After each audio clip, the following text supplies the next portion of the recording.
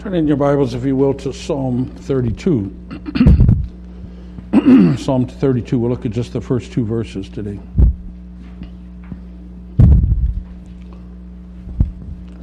One of the hymns I grew up on, one which is familiar to many of you, started like this. Sing them over again to me, wonderful words of life. Let me more of their beauty see, wonderful words of life. As a child, I remember wondering exactly what words is it talking about. I know it's something in the Bible, but what words exactly? Well, now I know it's the whole Bible. It's all the Word of God, but especially the gospel that speaks to us of the grace of God in Jesus. So this morning I want to return to this passage, one of my favorite passages. You've heard me preach on this psalm before. I've preached on the whole psalm in one sermon. I preached on the psalm in two sermons, and today we're just going to take the first two verses. So we get narrowing it down. Maybe we'll get down to a sermon on one word someday. I don't know. Anyway, that's what we're going to do. Let me read the first two verses. Psalm 32. Blessed is he whose transgressions are forgiven, whose sins are covered. Blessed is the man whose sin the Lord does not count against him, and in whose spirit is no deceit. As I read through the Psalms, I sometimes encounter troubling statements.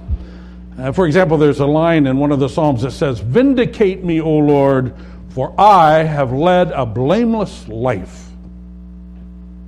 Wow. I can't quite identify with that. My life has not been blameless. I'm constantly troubled by my unworthiness. But when I come to Psalm 32, it's like a spring of fresh water to my soul. For here are words of life. And in these two verses this morning, I want to especially talk about three words of life. So kids, if you're taking notes, I don't have 3 points this morning or 2 points or 4 points. I have three words we're going to talk about. The first word is this: forgiven. Forgiven. You see it there in verse 1? Blessed is the man whose transgressions are forgiven. This is a familiar Christian word. We talk about forgiveness all the time. We don't necessarily practice it, but we know all about it. It rolls easily off our tongue. But this word is not what you might expect. The Hebrew word that's translated forgiven here is a very common word. It's a word nasa. And it's a very common word. It's used over 600 times in the Old Testament in many, many different settings. The word simply means to lift up or to carry or to take away. And so it's used for things like lifting up a baby in your arms. It's used for things like the wind taking away the leaves when it blows. It's used for loading grain on your donkey so he can carry it down the road. But this word is also used in regard to carrying the weight of sin. So when God punished Cain, back in Genesis chapter 1, Cain complains, "My punishment is greater than I can bear." There's that word, bear, carry. I can't carry this, Lord. Here, sin is seen as a burden we carry, the weight of which buckles our knees and breaks our back. And we know that to be true, don't we? Down in verse 4 of this psalm, David said God's hand was heavy upon him. That's the weight of guilt. Indeed, this is what Jesus was referring to when he said, "Come to me, all you are weary and heavy laden," bearing that weight of sin. Sin is a burden, too heavy to carry. But when this word, to lift or to bear or to carry, is applied to the weight of sin, it sets up this wonderful truth, because it then has a meaning of forgiveness. God has provided a substitute to carry our burden, which we could never carry. Now, this truth is wonderfully pictured every year in the Old Testament, in the life of Israel, on the Day of Atonement. On the Day of Atonement, the high priest selected 2 young goats for the worship that day. And one of the goats that was just chosen by lot was sacrificed, was slaughtered, and his blood was collected, and the priest went into the Holy of Holies and sprinkled the blood on the mercy seat there in the Holy of Holies to make atonement for the sin of the people for that year. Of course, none of the people saw that going on. That all took place inside the most holy place of the temple, behind the veil. Only the high priest was there, only once a year. But when he came out, there was another act that was very visible to the people. The high priest took that other goat, and it was presented live to the Lord and then brought out in front of the people. And let me just read from Leviticus 16 what happened to the second goat. The high priest is to lay both hands on the head of the live goat and confess over it all the wickedness and rebellion of the Israelites, all their sins, and put them on the goat's head. He shall then send the goat away into the desert in the care of a man appointed for the task. The goat will carry on itself all their sins to a solitary place, and the man shall release it in the desert. What's being described here is the concept of the scapegoat. You know that term, right? This is where it came from. The scapegoat. In this concept, we have the sin put on this goat, and the goat carries it away out into the middle of nowhere. See it there? The goat will carry on itself all their sins. Folks, this is what Jesus did for us. Jesus did both of these things symbolized in the Day of Atonement. He became the atoning sacrifice who shed his blood to atone for sins. And he became the scapegoat who carries our sins away from us. That's what God had foretold in Isaiah 53. He poured out his life unto death, and then in the same verse, he carried the sins of many. That's how the New Testament describes Jesus' work. In 1 John 3, Jesus appeared that he might take away our sin. Or John the Baptist says, look, there's the Lamb of God who takes away the sin of the world. And so this common word that means to lift or to bear up or to carry comes to mean forgiveness. For that's what Christ does with our sin. That's what we read in verse 1. Blessed is he whose transgressions are forgiven, who are lifted up and carried away. Or as we read in Psalm 103:12, as far as the east is from the west, so far has he removed our transgressions from us. This morning, if you feel that your knees are buckling under the weight of your failures, your sins, your guilt, I have good news. Jesus came to lift the burden from your soul. He is able to carry your sins away so that you carry them no more. Indeed, that's what he was doing when he came and died on the cross. This morning, he simply calls us to abandon the foolish notion that we can handle it ourselves and to come unconditionally back to him, confessing the magnitude of our guilt, abandoning our love of that sin, and trusting him to take it away. And he does. Isn't that a beautiful word? Forgiven, taken away, carried off, forgiven. That's the first word. Second word, covered. Covered. Right there in verse 1 too. Blessed is he whose sins are covered. Once again, we have a very common Hebrew word that's being translated here. The word is kasah. It means to cover, to conceal, to hide. It's used in Genesis when the floods describe it. Covered the hills, mountains. But here the thing needing to be covered and hidden is our sin. You see, here sin is seen not as a burden that we can't carry, but it's seen as an ugly blemish that we can't remove and we can't hide. And the truth is, we're not very good at covering up our sin, are we? We try. That's our first response when we sin, is to cover up. Remember Adam and Eve? They sinned. They realized they were naked, and they got fig leaves and sewed them together, trying to cover up their nakedness. Remember Cain? He killed his brother Abel, and then claimed ignorance. Said, "Am I my brother's keeper? What do I know?" But his brother's blood kept crying out from the ground, and he could not cover it up. Sin is just like that. It has a way of coming out. It's like that water stain on the ceiling. You can paint over it, and a few weeks later, there it is again. Even on a purely human level, cover-ups are hard. Things tend to come out. Hard to keep secrets. Hard to live as a hypocrite. People find you out. But if that's true on the human level, how much more is it true in regard to God? How could you ever cover up your sin where God wouldn't see it? That's absurd. He sees everything. Nothing is hidden from the Creator. He knows your heart. He knows the motives. He knows what's driving you. He knows what's done in the dark, what's done in secret. You cannot cover up before God. That's why this verse is such good news. God Himself covers the blemish of our sin. That was true in regard to Adam and Eve.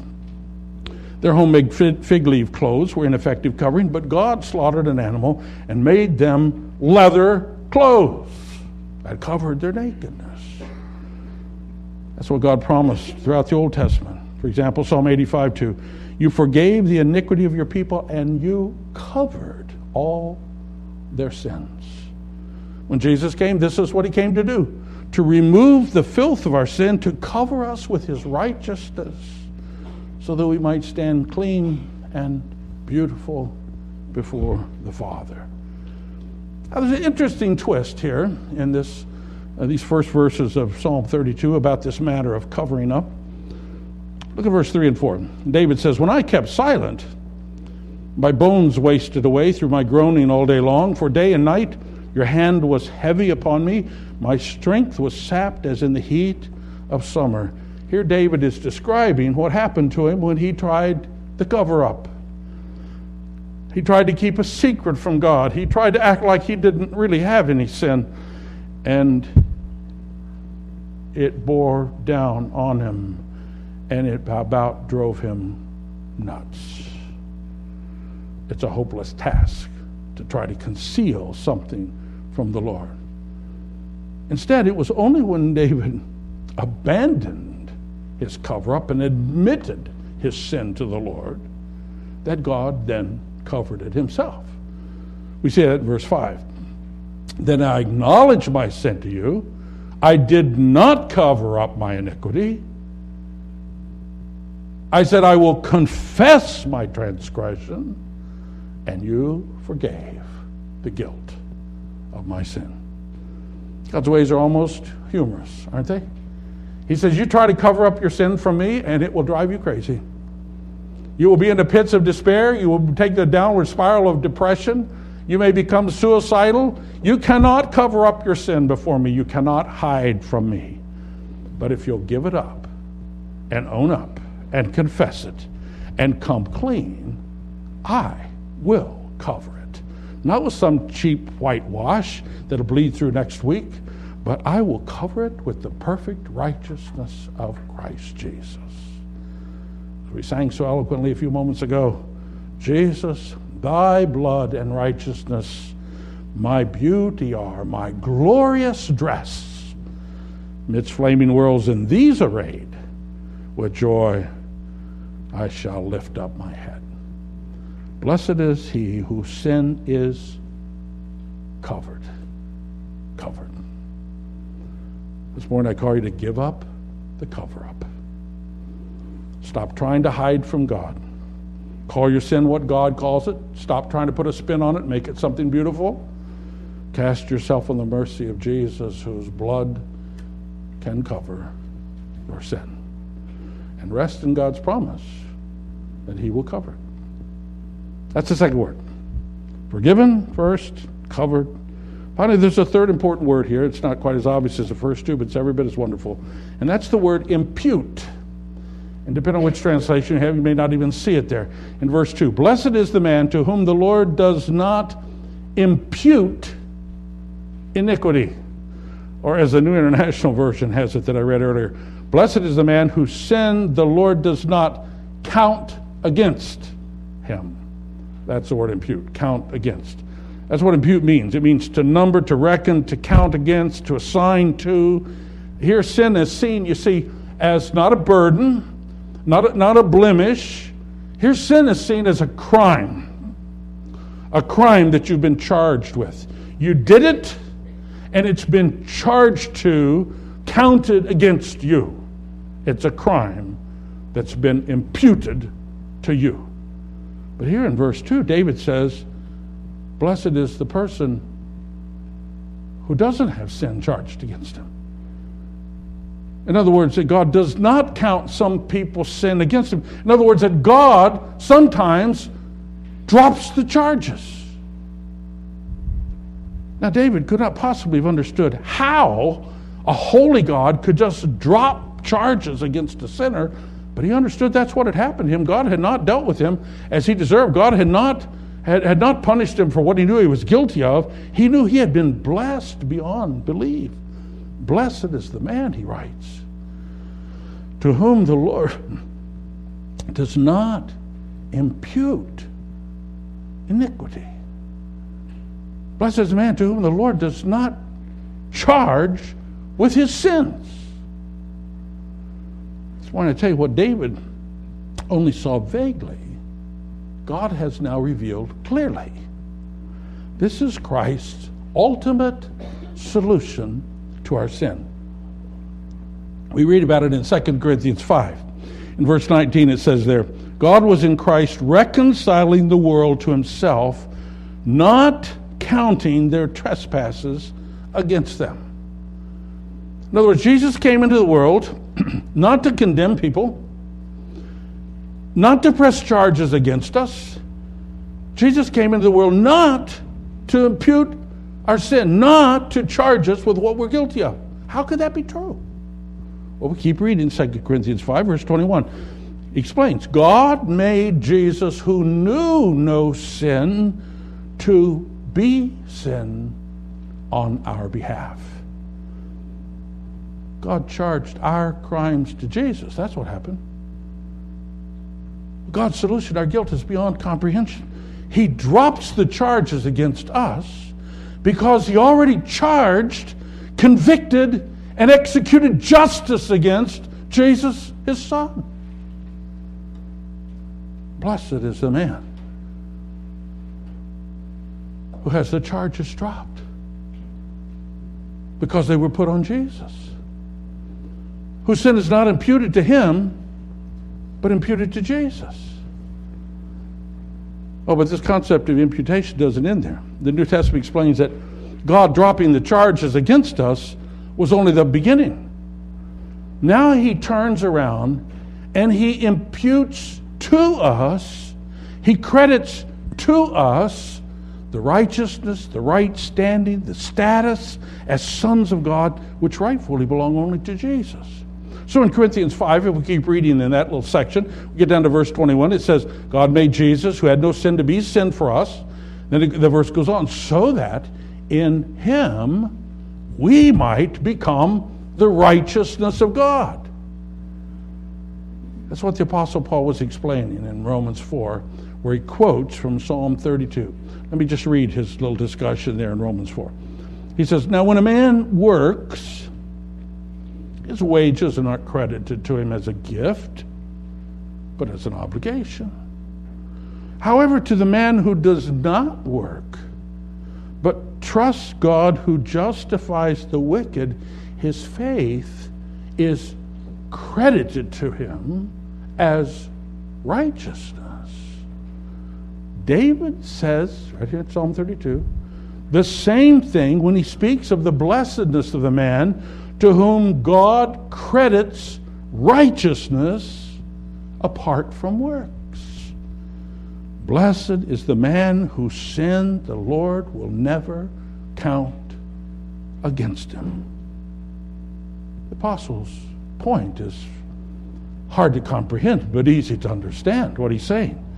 The righteousness of Jesus is imputed to us, credited to our account, rather than the sins we deserve. Not because we deserve it, not because we merit it, not because we're good enough, but because of God's grace to us in Jesus. God has done what we could never have dreamed. He dropped the charges against us because they were credited to Jesus, who paid for them. And he took the righteousness of Jesus that he deserved and he credited it to us. David knew what he was talking about when he said, such a person is blessed. Not just happy, but blessed in the legal sense of having a brand new status before God. You know, we go through our whole life trying to play mind games with ourselves and rationalize our guilt away.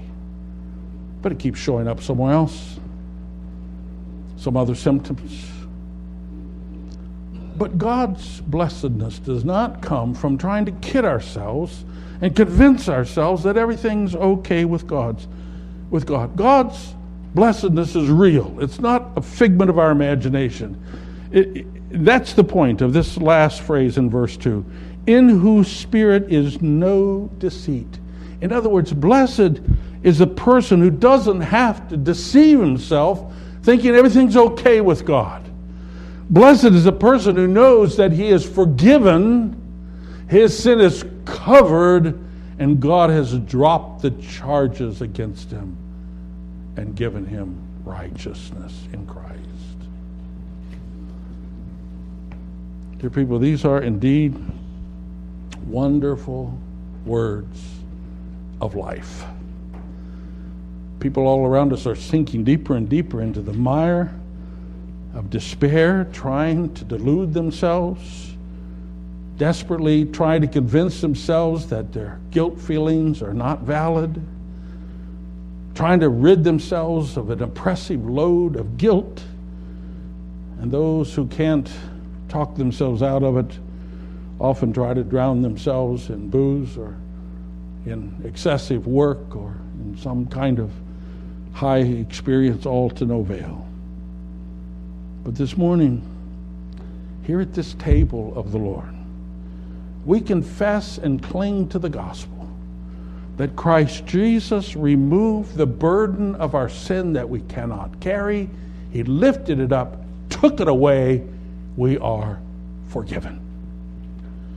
And Christ Jesus covers the shame that we could never remove, that we could never paint over, that we could never successfully hide. He covered it once and for all. And Christ Jesus has not charged us with the things that we're guilty of. He's dropped the charges and instead imputed to us, credited to us, his own righteousness, so that we are accepted in Jesus before the Father. Amen. Let's pray. Lord, your grace is more than we can comprehend.